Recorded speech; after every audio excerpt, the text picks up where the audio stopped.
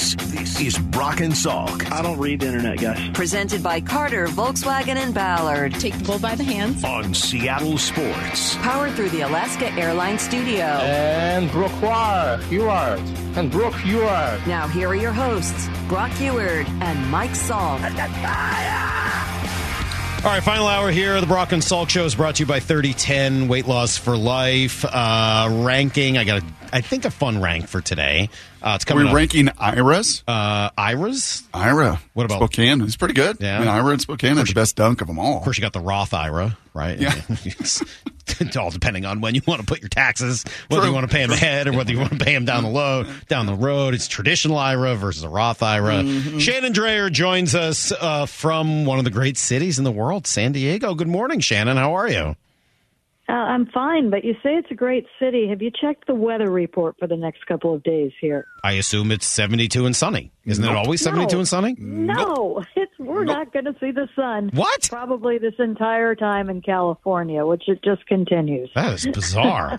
Well, Shannon, I just took 30 minutes of phone calls of people dunking on me and telling me what an idiot I was, which was fun, by the way. More fun than I thought it would be. This team right now is a disaster. What is the biggest problem? The biggest problem is the offense. It was painful to see what's happened with the pitching, and you keep an eye on that. The starting pitching, I think the bullpen is absolutely going to be fine. And there are some concerns with the starting pitching if you are going forward with that young of a rotation. But the biggest problem is the offense. They have failed to get traction of any sort. You've had individual struggles. You've had hitting philosophy struggles. You have had complete lineup and hitting together as a team struggles. The acquisitions that were brought in are not helping the situation at all. You've got to score runs to win ball games, and the pitching has given you every opportunity to win ball games, and it's been the offensive side that has come up short. And it's plain and simple. You could go into a billion numbers. All right, so why? So all right, we all know it's the offense. Why? Why is the offense so bad? Well, the strikeout is a big part of it, although I will point to it, and there was a graphic that went around quite a bit over on Sunday about the number of strikeouts four-ninths of your rotation has, which is not good. But, just to point out, you can live with the strikeouts if you also have the slugging percentage. And the problem is with Teoscar Hernandez, with Eugenio Suarez, you don't have the slug. You just have the strikeouts. I mean, if you look at those numbers, Aaron Judge is among the top strikeout, has one of the highest strikeout percentages in the game. Jared Kelenic and Julio Rodriguez and Mike Trout have the same strikeout percentage, and it's high. There is a trade-off there, but the problem is you've got empty strikeouts in two huge parts of the lineup, Suarez and Hernandez. In particular, Jared Kelenic has struck out a lot more in May than he did in April, but he's still maintaining a decent WRC plus. He's still getting on base. And so, that's kind of one way to look at it. But the biggest thing in what you hear is that they are not following the philosophy of dominate the zone. And that doesn't mean sit back and try and take walks. That means don't miss the pitches you can handle and do damage with. They're missing the pitches that they can handle and do damage with, and then they're getting into a cycle, many of them, of swinging at pitches they have no business swinging at whatsoever. So you've got a problem, and you've got guys that have done it before, and they're not getting it done right now. And some of the most, absolutely frustrating things to see is sometimes you'll see hitters that are so lost right now that they're staring at pitches right down the middle. They are, individual struggles are having a huge impact on this team, and that, of course, affects what they can do as a group. And what we saw, what a lineup can do as a group, is what we saw when the Yankees were here. And that Yankees lineup looked nothing like most of the Yankees lineups that we have seen throughout the years, but they were able to do very similar damage. I'm not talking, take Judge out of that. They still had good approaches at the plate. They still had a good plan, and they were still able to do enough damage to get by some good Mariners pitching. Shannon, is this control the zone philosophy sustainable? I think it's something that you probably have to look at. I mean, I think everything is on the table right now. When you have this much of a failure across the boards with the offense, you have to look at everything. Was it who you brought in? Was it the philosophy? Was it the messaging? Was it getting the messaging to the players? You have to figure out what it is. And another thing that's kind of snuck into my mind of late, and it's on both sides of the ball, is a few weeks ago, Scott Service, I think we were in Oakland, said, there were frustrations with what the offense was doing. And he said, we are far too easy to pitch to right now. And I don't think they've taken many steps from that. I think there have been a couple of times when they've come out of that a little bit, but on a consistent basis, I think they're still pretty easy to pitch to. And I think you do see starters come in, and all of a sudden you see some usages flipped a little bit. You do start seeing a little bit more of the sliders and the breaking balls than they normally throw, and I think it's been effective for them. And if the other teams know how to get you out, you need to know how to make the adjustment. And there has been frustration that you haven't seen the adjustments. I think one of the words two words together that have continued to jump out to me are consistency and focus. And, I hear you talking about the Yankees, and I agree with you. A lineup that, in theory, other than Judge, really is somewhat inferior to what the Mariners are running out there, looked that much better and put up that many runs because of its consistency, its focus, and its dedication to its plan. Why is this Mariner team struggling with consistency and focus? Well, yeah, I think when you see those wild swings, at the sliders in the dirt or well out of the zone, I do think you can point to focus on that. You're out of your plan if you're doing that, and there is an element of focus that is with that. Some of it is, I think, they're young hitters. And I think some of it also is your philosophy in the offseason was to go out and to get players, one-year players, not big commitments. And I think that sometimes there's a lot of pressure on that player. And I think that can play into it, and that can, hurt the focus when you step up to the plate. If you are in that contract year and things aren't going well, things can spiral pretty quickly in that situation. And some of it's the players that they went after that are kind of prone to the strikeout, whether it be Teoscar Hernandez or Eugenio Suarez, who was a throw, and they had to take him. He was not somebody that they were targeting, but maybe he comes into this year and feels the pressure of repeating what he did yet last year. And right now, unfortunately, at the plate, you're seeing more of the Cincinnati Reds Suarez than you saw the Seattle Mariners Suarez last year. Still playing great defense, which is something new for him. That certainly is Mariner. But what he's doing at the plate, is that pressure, and that goes to focus as well. And, so the fact that you have so many individuals along those lines doing that, that's, it only snowballs on itself. One thing that I saw that I really kind of liked, and I was in Clubhouse briefly last night. I'm not able to do that after most games because I'm doing a post-game show. And you did see some signs of, there were some frustration. I saw Ryan Divish, wrote on Saturday. There was frustration in the clubhouse Saturday night, and Suarez yelled something. And I was not in the corner of the clubhouse where it happened, but Cal Raleigh talked to Corey Brock one-on-one, and he said they kicked our butts. We have to be better in the counts that we're getting into. We didn't hit. We didn't run the bases smartly. We didn't play good baseball. Cal came out with it, and you haven't heard that kind of thing in a long time. He said, we're not pitching well, we're not hitting well, we're not running the bases well. It's something that we need to address and fix before it's too late. And he said, we came in here and played 3 terrible games in a row, and I'm pissed. You don't hear that nearly as often as you did, say, 5-10 years ago. It's always, well, we're sticking with our process. And as long as we're with the process, it's going to be good. Or you don't hear players that are going to say something negative. What Cal Raleigh said last night is something that you would have heard in those clubhouses 10 years ago. And that's what you need. You need to know that there is somebody in that clubhouse who's looking around and, I don't care if I did everything right, process right, everything right process-wise. This is the result, and this is where we are. So it was good to hear that actually was in the clubhouse in one corner at least, and you hope that is something that they are talking about behind the scenes because they are in a bad spot right now. They do need to come together, and Raleigh is a guy who admittedly has, taken those steps. Over the weekend, he had the big hit on Friday night. He shortened up to do that.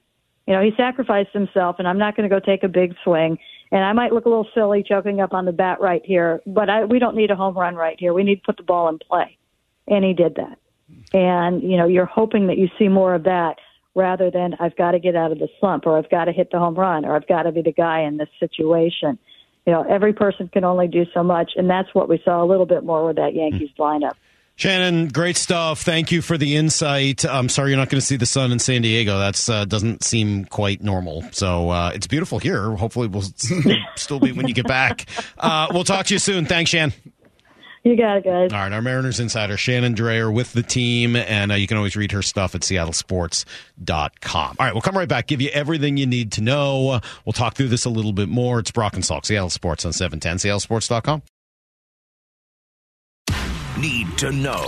15 minutes past every hour with Brock and Salk. Here's what you need to know. Up first.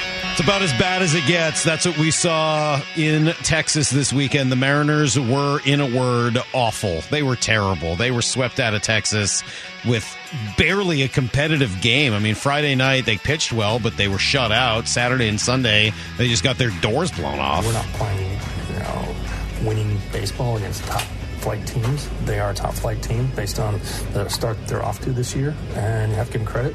Again, it's one of the best offenses we've seen all year. So a ton of credit there. And on the flip side, we didn't pitch our best or play our best in this series. So it's really a combination of both. No, they haven't played well at all. Shannon Drayer pointing to the offense, and so did manager Scott Survey. Certainly it's been a struggle for us to put runs up consistently at any point for the season. We've had stretches here or there, and we start to get it going a little bit, but it's up and down the lineup. That's what it takes. If you're not hitting a ton of home runs, it just takes consistent at-bats, and we need to get it going. There's no question about that. Again, it's not for lack of effort. I think, when you're not hitting, it looks like you're not trying. I think guys are trying, we're not executing. Whether it's getting the guy in from third, whether it's having a really good at-bat, in a critical part of the game, it's not going our way. We have to do better in those situations. And trying is good enough until you get to the pros, and then it's not. I mean, you got to execute. That's the gig. Yeah, and then you get to June, and you're 9.5 back of Texas. You're back under 500. Your run differential is right at +3. You're a 500 team. Most of these projections before the season that came out and looked at this roster and looked at the A.J. Pollock move and the Teo move and the Wong move said, yeah, this is a 85-win team, 82 to 85. That's what you are. Nobody, and that is, by the way, with an American League East that is taken off. An American League West, frankly, with Houston playing much better ball and Texas one of the best teams in baseball. And when you have stacked up with those teams, right, when you have stacked up with teams with winning records this year, you have won 2 series, both at home. Houston, that took a 5-run miraculous 8th inning, which they did, which is baseball, and you give them all the credit, in Pittsburgh. And that is it when it comes to facing winning competition this year. Here's the second thing you need to know. Well, big week ahead for the Seahawks here, Brock. Pete Carroll obviously very excited about everything that's been going on, but they're going to get the full squad together. Mandatory workouts, mandatory mini camp start tomorrow and go for 3 days of practices, Tuesday, Wednesday, Thursday. Moore and I were over there, on Thursday last week, and things do look pretty good. I mean, look, the offense in general has looked better than the defense, although the defense had a really good day on Thursday. The biggest difference I see is when Gino's out there, it looks like they've got a number one quarterback, which is great. And when Drew has come in, it has looked not like that. Less so. It just looks slow. I mean, it just looks like it doesn't have that same command, that same sort of crispness and tempo that you always tell me is so important. Yep, it is. It's the details. And, it's time on task. And Gino has had it with Tyler and with DK and with those ones. And, that whole starting unit. And nice to see that some of the additions and some of the Evan Browns at center have not slowed that down for Gino as they've been operating. And it will be fun. This is it. I mean, mandatory minicamp, you get to see everybody, right? Jamal and Jordan are going to come into town, so they're not fined hundreds of thousands of dollars. They're going to be at least on the sidelines. I'll be curious if Jamal is open to the public or open to the media to get a chance to talk to. But they will all be there. The sense of urgency will be up because the light at the end of this whole offseason tunnel is over in 3 days. And then the next time they're all collectively together is the start of training camp.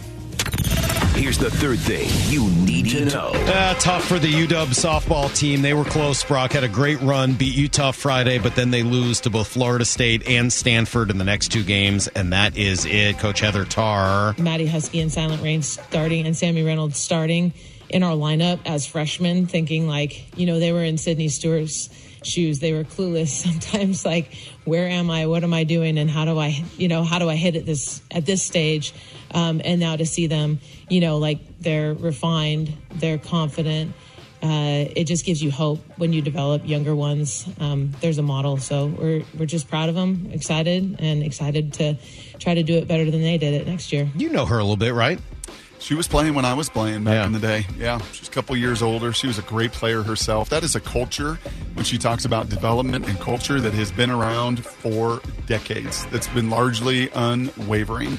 They have just been, and they've been in that World Series an awful lot, and they were right there, man. They were. Now, nobody's going to beat Oklahoma. I don't know if you watched much of that softball. It's a great sport to watch, and Oklahoma's won 48 in a row. I mean, they're unbelievable in that sport, and going to be, back-to-back champs. But their culture and their development and their people are phenomenal. It's why there's a great following. It's why a lot of Purple was back there in Oklahoma supporting them. Yeah, and unfortunately, a 3-1, a 1-0 loss knocks them out of the College World Series. And then finally, two great stories in golf this weekend. First, it was Victor Hovland who wins the Memorial and against a really stacked field. Today, though, he's caddying for his college teammate. What a good friend. 36 holes he's caddying in the U.S. Open qualifying. And then Stanford women's star Rose Zhang turned pro last week and then won her first tournament. Won her debut, first LPGA player in 72 years to win her debut on tour. Pretty cool. Unreal. It's everything you need to know. Okay. We do that quarter past every hour. By the way. Okay. Oh, you can by the way instead. I got it by the way. Oh, all right. I know you took some personal dunks and stuff and some tough stuff there in the 8 o'clock hour. But I got to ask something personal.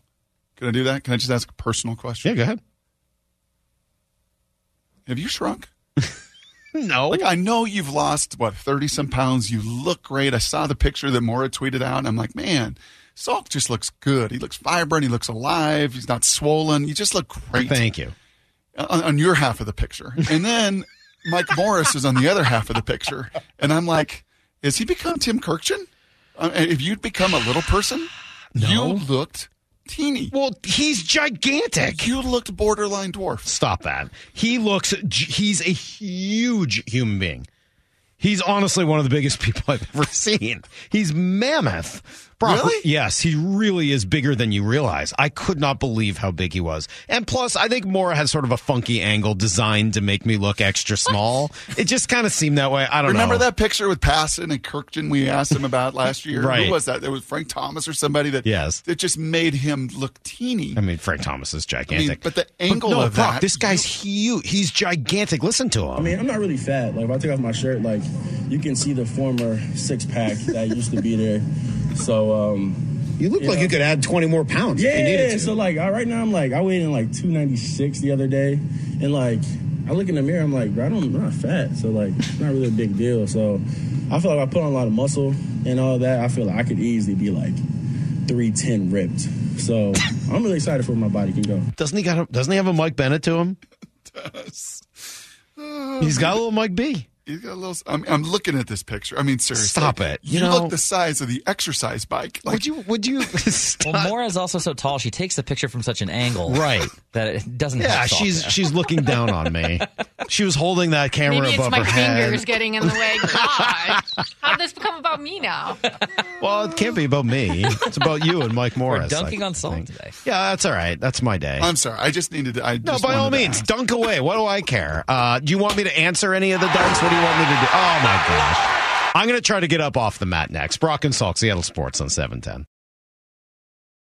This is Brock and Salk. Powered through the Alaska Airlines studio. Back in mornings from 6 to 10. On Seattle Sports and the Seattle Sports app. I'm sore. It hurt a little bit. Not going to lie. Getting dunked on like that, Brock. Kind of hurt. Yeah, Alton Lister bruised tailbone. He was out for a while. I may hit the IL. You may not see me. Yeah, you may not. I may not be able to make it in tomorrow. Did we get any name on who Tom Chambers dunked on? Did that come on the text toy at all? We found out it's Mark Jackson. What? It was on Mark Jackson. Yeah. Was it really? Yeah, how about that? That's pretty good. It was on Mark Jackson. Yeah, and we missed Vince Carter. I mean, it's fresh. Great one going over. Yeah. Well, you know what? I'll tell you what. Just hang on a little bit. We're going to get to some of these before the day. If there's anything that we learned from that dunk session, I think it's that people are willing to be a lot more mean on the text line than they are in the calls. Of course they are. You got a lot of hate over the last few weeks on there, and people were pretty nice. Pretty mild-mannered. Hey, I just want to say thanks. Really like the show. Mike, you don't really get it. Like, yeah, I mean, it just kind of... It's a lot easier to be very brave when you're behind a keyboard or whatever, and that's fine. I mean, that's okay. We could always do mean tweets for you, too. That's fine. Oh, jeez. Here's the great thing. They don't even need to be about tweets about the Mariners. It could be tweets about Spider-Man or Rose Zhang or whatever. And, I was reading some to my wife last night. So, yes, don't worry. I'm hearing all of your wonderful things that you're all saying about me. It's nice of you. I appreciate it. Do you want me to try to explain? I mean, look, I've got there's a bunch of reasons. There's a bunch of logic in this. I think that, and Shannon brought up the word process earlier. I still don't really have a big problem with the Mariners process. I think the execution was terrible. I don't have a big problem with their process. I think they could have absolutely gone out, spent the exact same amount of money, and done a better job than what they did. They spent money on A.J. Pollock. They spent more money on A.J. Pollock than the Pirates spent on Carlos Santana. Mm-hmm. Well, that's not a money issue. They chose wrong. Mm-hmm. They spent money on Teoscar Hernandez for $14 million. They could have brought in any number of other players who could have done better. Brock, did you mention Luis Arias earlier? Yeah. They could have traded for Arias instead of Teoscar and saved some money and been better off. They could have done that instead of Colton Wong. Like, is Arias the second baseman? They could have traded for him, right? Yeah, he plays first or second. I'm just saying in terms of they could have taken more than it took to get Colton Wong, but he might have been something similar to what it took to get Teoscar. Yep. Right? I mean, so I don't believe that the process was as flawed as people think it was. I think that the execution on it was poor as of right now. And I think that was coupled with the fact that a whole bunch of guys that I think it was reasonable to assume were going to, if not all repeat, enough of them come close to their repetition from last year that hasn't happened. Mm-hmm. Now, I don't know why that hasn't happened. I don't have answers to that. And I know there are folks that say, well, Mike, congratulations, you're finally getting there. We thought this months ago. Okay. But I think you thought that because you didn't like the process. I didn't mind the process. I still think the process makes sense. And I know everyone's pointing at the Rangers and saying, look how well it worked. Well, why didn't it work last year? Baseball's not linear. Baseball's hard to predict. Baseball doesn't always go the way you expect it to. And that doesn't mean that you're not held responsible for it, which is why I'm more than willing to be dunked on. But I don't know that there's only one process, that there's only one way to win. And if you don't do it that way, then you're not trying. I don't think that's the case. I'm not saying the Mariners couldn't go out and sign free agents or that free agents are always a bad idea. They may very well go spend more money next year in free agency and have some success. I just don't think it's as simple as that. And I think that they have a decent process that takes into account some of the realities of their situation. And I'm not talking about their payroll. I'm talking about the interest that other players have in coming here. I know everyone's pointed to J.D. Martinez. Yeah, okay, good luck. You think J.D. Martinez on a prove-it deal wanted to come play in T-Mobile? No chance. Mm-hmm. And so I given the realities of the world, I think they have a good process. I also think that the execution this year left a lot to be desired.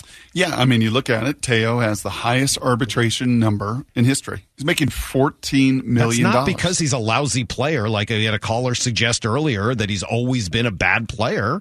You don't get to that highest arbitration number in history without being a pretty good player for a while. That's right. That's right. A.J. Pollock is making $7 million this year. That's not nothing. Right, J.D. Martinez, who you mentioned, has signed a 1-year, $10 million deal. So, they spent $7 million on him. Colton Wong is making $10 million this year, right? In that trade. I mean, those are millions and millions and millions of dollars that were spent on players right now that are underperforming, some in historic ways. I mean, I don't know if you've looked at Colton Wong's numbers. No, it's atrocious. I mean, you can't even believe them. Right. Like I mean, you almost can't try to be that bad.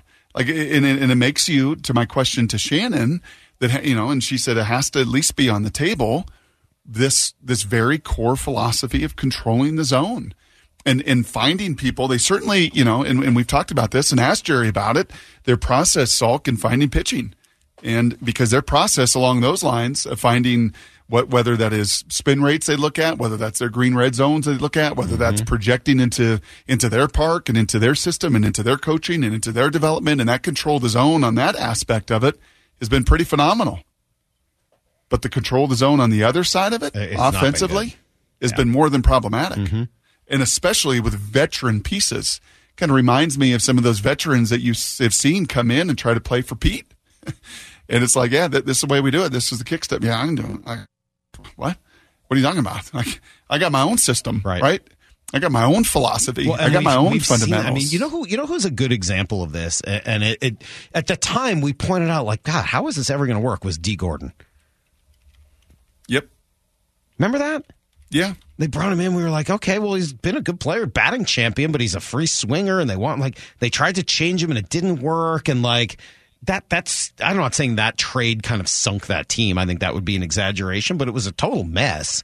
And I think you're right about that. There does seem, and we can talk to Jerry about it, sort of what that looks like when we talk to him on Thursday.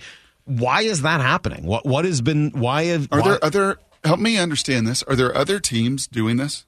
Right? Once again, doing this whole control the zone philosophy, right? I mean, just really trying to kind of major in that philosophy. Do you think other teams call it just kind of different? I don't know whether I don't know the answer to that. I would expect that a lot of teams are very concerned with the strike zone as being sort of the most important thing that you do offensively and pitching wise. I don't know how many else call it that or put the same That'll kind of emphasis. That'll be a passing question. I'm just kind of curious on a global level of do other teams have these kind of mantras? And it's not a mantra or slogan. It's a belief. It's what they culturally really believe in.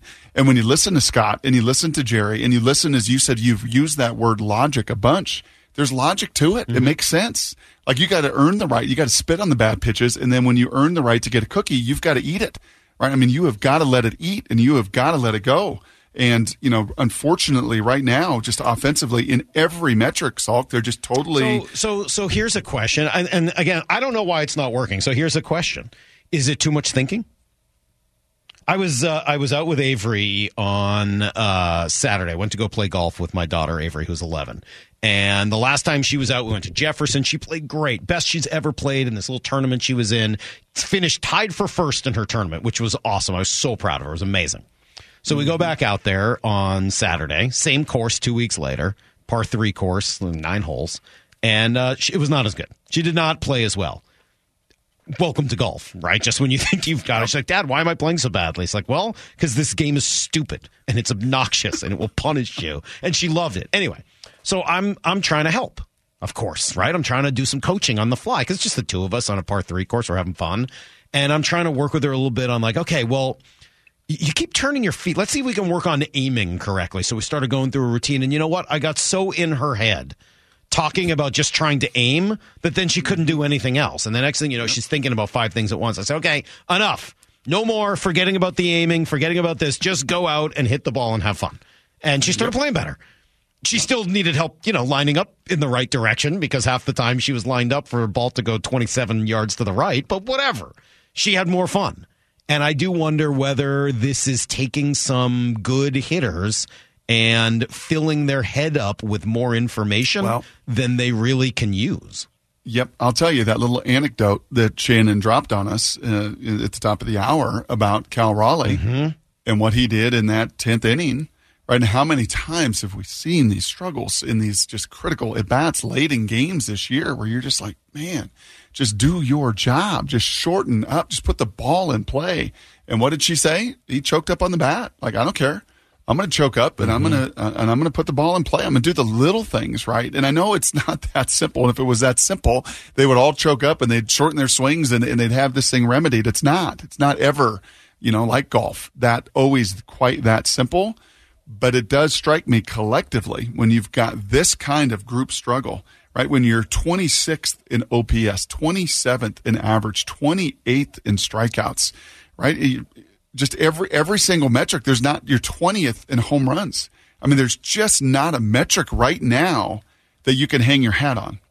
And, yesterday I was doing the USFL game, And it's kind of fun. I mean, the USFL is a totally different season. It's 10 weeks. Can teams stay healthy? It's, a bunch of guys that are 4A players when it comes to like AAA and the majors in the NFL. Like, they're better than college players. They're not quite NFL players, but it's fascinating to watch the team dynamics of it. And you see teams that the last 2 years now that have come together and totally buy in and have just in that short time have been able to hang their hat on something. Mm-hmm. And they're the ones that win and find success at the end. And I don't care what sport it is, can you collectively hang your hat on something? And right now, it feels like a bunch of independent contractors that can't. Last year they did. That 14-game winning streak turned them, and there was a belief system, and they were going to get it done, and they're going to win these close games, and they're going to hang their hat on pitching and defense and quality at bats when they mattered. And right now, what are you hanging your hat on through these ups and downs? There just isn't something. And now, as this pitching inevitably has come to a little bit of a stall against great, hitting teams, mm-hmm. You're realizing like, oh man, this is not going the direction any of us envisioned it could. So, and I think maybe tomorrow with Passan and the weeks ahead, because it's not today, it's not this off day, do you make drastic changes? But in the 4 to 5 weeks ahead, you continue to play this way, you're going to have some drastic decisions to make. Well, you are, because unfortunately, we kind of mentioned this earlier, it's not like 2010 Mariner, which is the most dislikable team maybe I've ever been around, right? That's the year, that's the Believe Big and Sean Figgins and all that. There was mostly veterans on that team. And so when it didn't work, it wasn't going to affect you long term. It wasn't coming off of a big rebuild, etc. This is your core. This is your nucleus. This is Julio and Kelnick and Raleigh and the pitching and all of that. And while those aren't all the guys that are struggling, and maybe that's the key to this, and maybe there are going to be more conversations about Gino Suarez and Teoscar and, some of the veterans that are not producing even close to what you would want from them. Mm-hmm. I think that makes it even trickier, because you gotta walk with eggshells. You can't blow everything up, but yet you've got to prove to those guys that you really care, want to win, and have a plan to do so. Yeah, it will be fascinating to see the voices that emerge. And if I had to bet on somebody on this team, a voice to become a little bit louder, to emerge a little bit more, I'm going to bet on Cal Raleigh. Mm-hmm. I think he's going. It's positional. B, it's just kind of, I think the connection he has to these fans, frankly, that absolutely adore him and love him for the hit that he made, and even more for the way that he played through pain and all the stuff last year. And if he continues to find some rhythm, and he continues to hit pretty well and has kind of that podium to stand on, I think you're going to hear more of what you heard with Corey Brock over the weekend. I think he's going to be the one in that core. I don't know if that's Jared's personality. I don't know if that's Julio's personality. I don't think that's Logan and George Kirby and Bryce Miller's personality. I think it's within him. And I think it's, as you said, it's going to become a have to. Like, he's going to have to take this over. It's not going to be Scott. I don't think that can ever be a skipper's voice. I think it's got to be somebody from within. And I'm going to bet that he's going to be the one from within to hear a little bit more from. Got a list? Time to put it in order. Fred Dwarmfor's house. Top five meals that I have ever had. This is Ranked. To be honest, that list was really biased. Brought to you by Carter Volkswagen. Every morning at 9:45 on Brock and Saul. Yeah, top 10 list. I'm not buying that. Ranked. Well, Brock, you did sort of allude to it earlier. With all of the talk of being dunked on today, I do have, for Ranked, Dunks Ranked. Dunks Ranked. And this is controversial because there have been some unbelievable dunks and dunkers over the years. So you're not ranking the word? I just said I'm ranking dunks and dunkers. And so, some people have to get left out, which stinks. Thankfully, we do have honorable mentions to make sure we're recognizing their accomplishments, like Spud Webb. The fact that Spud Webb in his day was even able to dunk, let alone in the dunk contest, and do everything he did, was incredible. Do you like Spud Webb? I did. I figured you Ludicrous. Pretty crazy. D. Brown pumping up his Reeboks and then putting his hands over his eyes. That was pretty awesome. Muggsy. Great dunk. Another not very big guy. Muggsy. Now, did Muggsy Bogues dunk? Nate Robb. I don't think Muggsy I don't ever remember Muggsy dunking. I think he dunked at the NBA game. I don't think I ever saw that. Nate Robinson. Yeah. Big hops. Oh, yeah. Was it Lisa Leslie who dunked in a game years ago, right? Sure. Candace Parker. Yeah. Candace Parker, yes. Mm-hmm. Tremendous. You have Daryl Dawkins breaking backboards left and right. You like Did that? you have that sound effect, Justin? Was that the one that you really had ready? You said you had one really special one. No. No, you didn't have that one? No, not that one. And those are great dunks, but I really was looking for some like catchphrase in it. Like the choke slam, that's for his mama. Drop a sledgehammer. A facial. So funny. Yeah. Couple of others though that I think you got to make sure you mention, like Dunkin' Donuts, obviously Duncan Hines, Dunkirk, the movie. Just because it's got a Dunkirk, isn't that the name of the movie? Yeah. Yes, Dunkirk. It is. Name of the beach. Dunkirk. What about Tim Duncan? Yeah, I got Tim Duncan here. Yeah, I do have, and Michael Clark Duncan as well. Of course. Make sure that we get him in there. Fryer. Do we have Duncan Sheik? What did he sing? Sheik. Barely breathing. So you guys aren't actually. Are you familiar with Duncan Robinson? No. Who's Duncan Robinson? Put on a show last night to help the Heat win, even up the series with the Nuggets. Yes. I don't know who that is. Okay. He's a good player. I don't have any idea who that Duncan is. Robinson. Okay. Duncan Robinson. Yeah. Duncan Robinson. Dunkaroos. Played in Michigan. Oh, yeah. Dunkaroos. Hello. What are you talking about? Like that. Shaq. I can't believe that's not in top 5, though. That's kind of I like all of the Shaq. Anytime Shaq collapsed a backboard, that was pretty great. Not just the backboard, the whole system out of the ground. Yeah, that's true. The entire apparatus. Apparatus. That's the right word for it. Little Michael Clark Duncan. I want it to be over and done with. Yes. I'm tired, boss. You can't put this in your ring because you've never even seen the movie. I didn't put it in there. Justin did. I've never seen The Green Mile. No, I've never seen that. He hates Tom Hanks. But I know Duncan Sheik.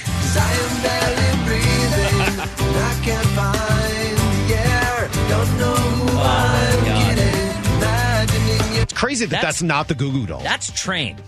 It's the Goo Goo Dolls. Dolls. Milk toast, boring, terrible, 90s, bad. But yet you'd rather play that than actual dunks on a sports station. Well, I'm ready to play some actual dunks. Now, number 6 on this list did not quite make the top 5, and I feel terrible, but it's that hard of a list to get on, is Vince Carter, who is one of the greatest dunkers of all time, tremendous in the dunk contest. First round for Vince Carter.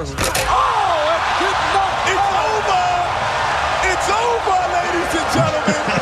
And certainly his dunk in the Olympics over that 7-foot French guy is one of the all-timers. I would put that right here.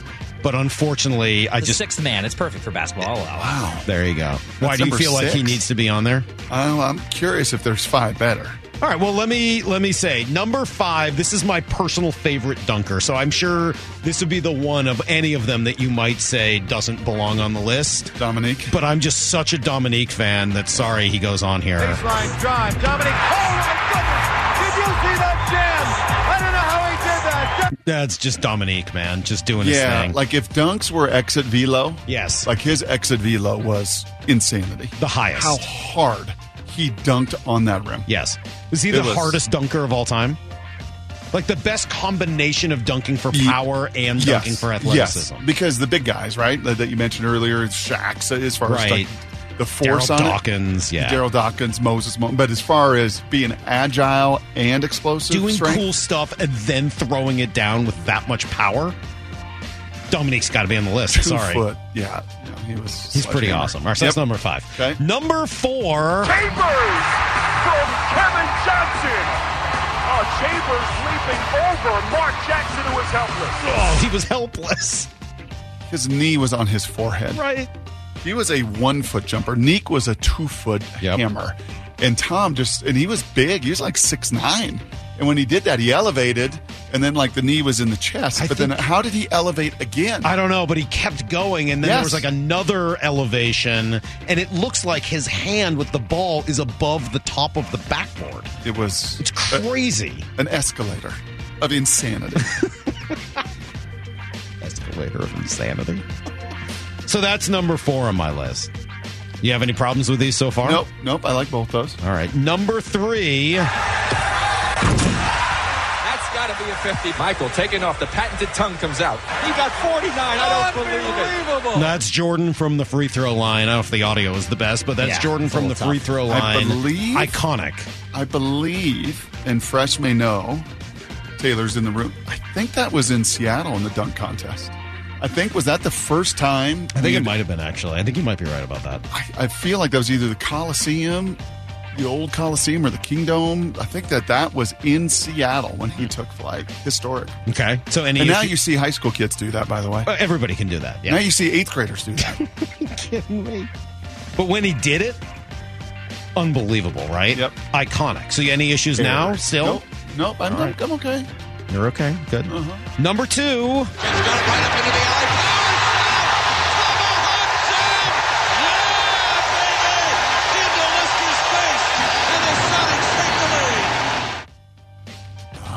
Was that Calabro? I could barely hear it. I don't know. I think so. It's a little loud in the background. I didn't hear, hey, buddy, how you doing? So I'm not sure. That was poor Alton Lister. That was the pointing. Oh, it was offensive. 6 shooters out in your eye. Okay. Does that still belong? The Rain Man was an unbelievable dunker. All right. He was, by the way, he was better than Neek when it came to grace and power. He won up Neek. He was pretty close. Yeah, I think that's probably fair. I saw a lot more of Neek just being in the East Coast, so maybe that's why. But in his prime, it was Sean Kemp was right there. I have no argument for me. Okay. Number 1, I don't know. You dunk on the legend in the playoffs to knock them out in the fourth quarter. Starks. Yes. What a move by Starks, who was able to sky to the basket. Starks goes so big, and look who was at the top, none other than Michael Jordan, and he couldn't do anything about it. He posterized Michael Jordan in the playoffs. Yeah. So I love Vince Carter's dunk, but I don't know what I could take out of there. Getting a lot of texts. So we got one from Dr. J's Rock the Baby dunk. Yeah, that's pretty awesome. Dr. J is awesome. Yep. For sure. Yes. That's high. That's good. You didn't even mention a dunk tank, did you, this whole time? No. I left that out. I left out the dunk tank. Good. Sorry about that. You saw Shaq asking Adam Silver, too, right? Yeah? Oh, yeah, we played some of that earlier. The best part of my day is when I went dunking. Think that's sad? Yes, very. Real customers know the holidays run on Dunkin'. There you go. Yes, just a little extra Dunkin'. We got to go. Make way for Bump and Stacy. Thank you, everybody, for dunking on me today. And those are dunks ranked. Is that okay, Maura? Did you enjoy that? It got better. Oh, it got better. It's nice to hear. Or still dunking on me. Let that be a lesson. We'll be back tomorrow with Jeff Passan. We'll see you at 6 a.m. Brock, glad to have you back. Until then, the hay is in the barn. See you, everybody. Get to the chopper!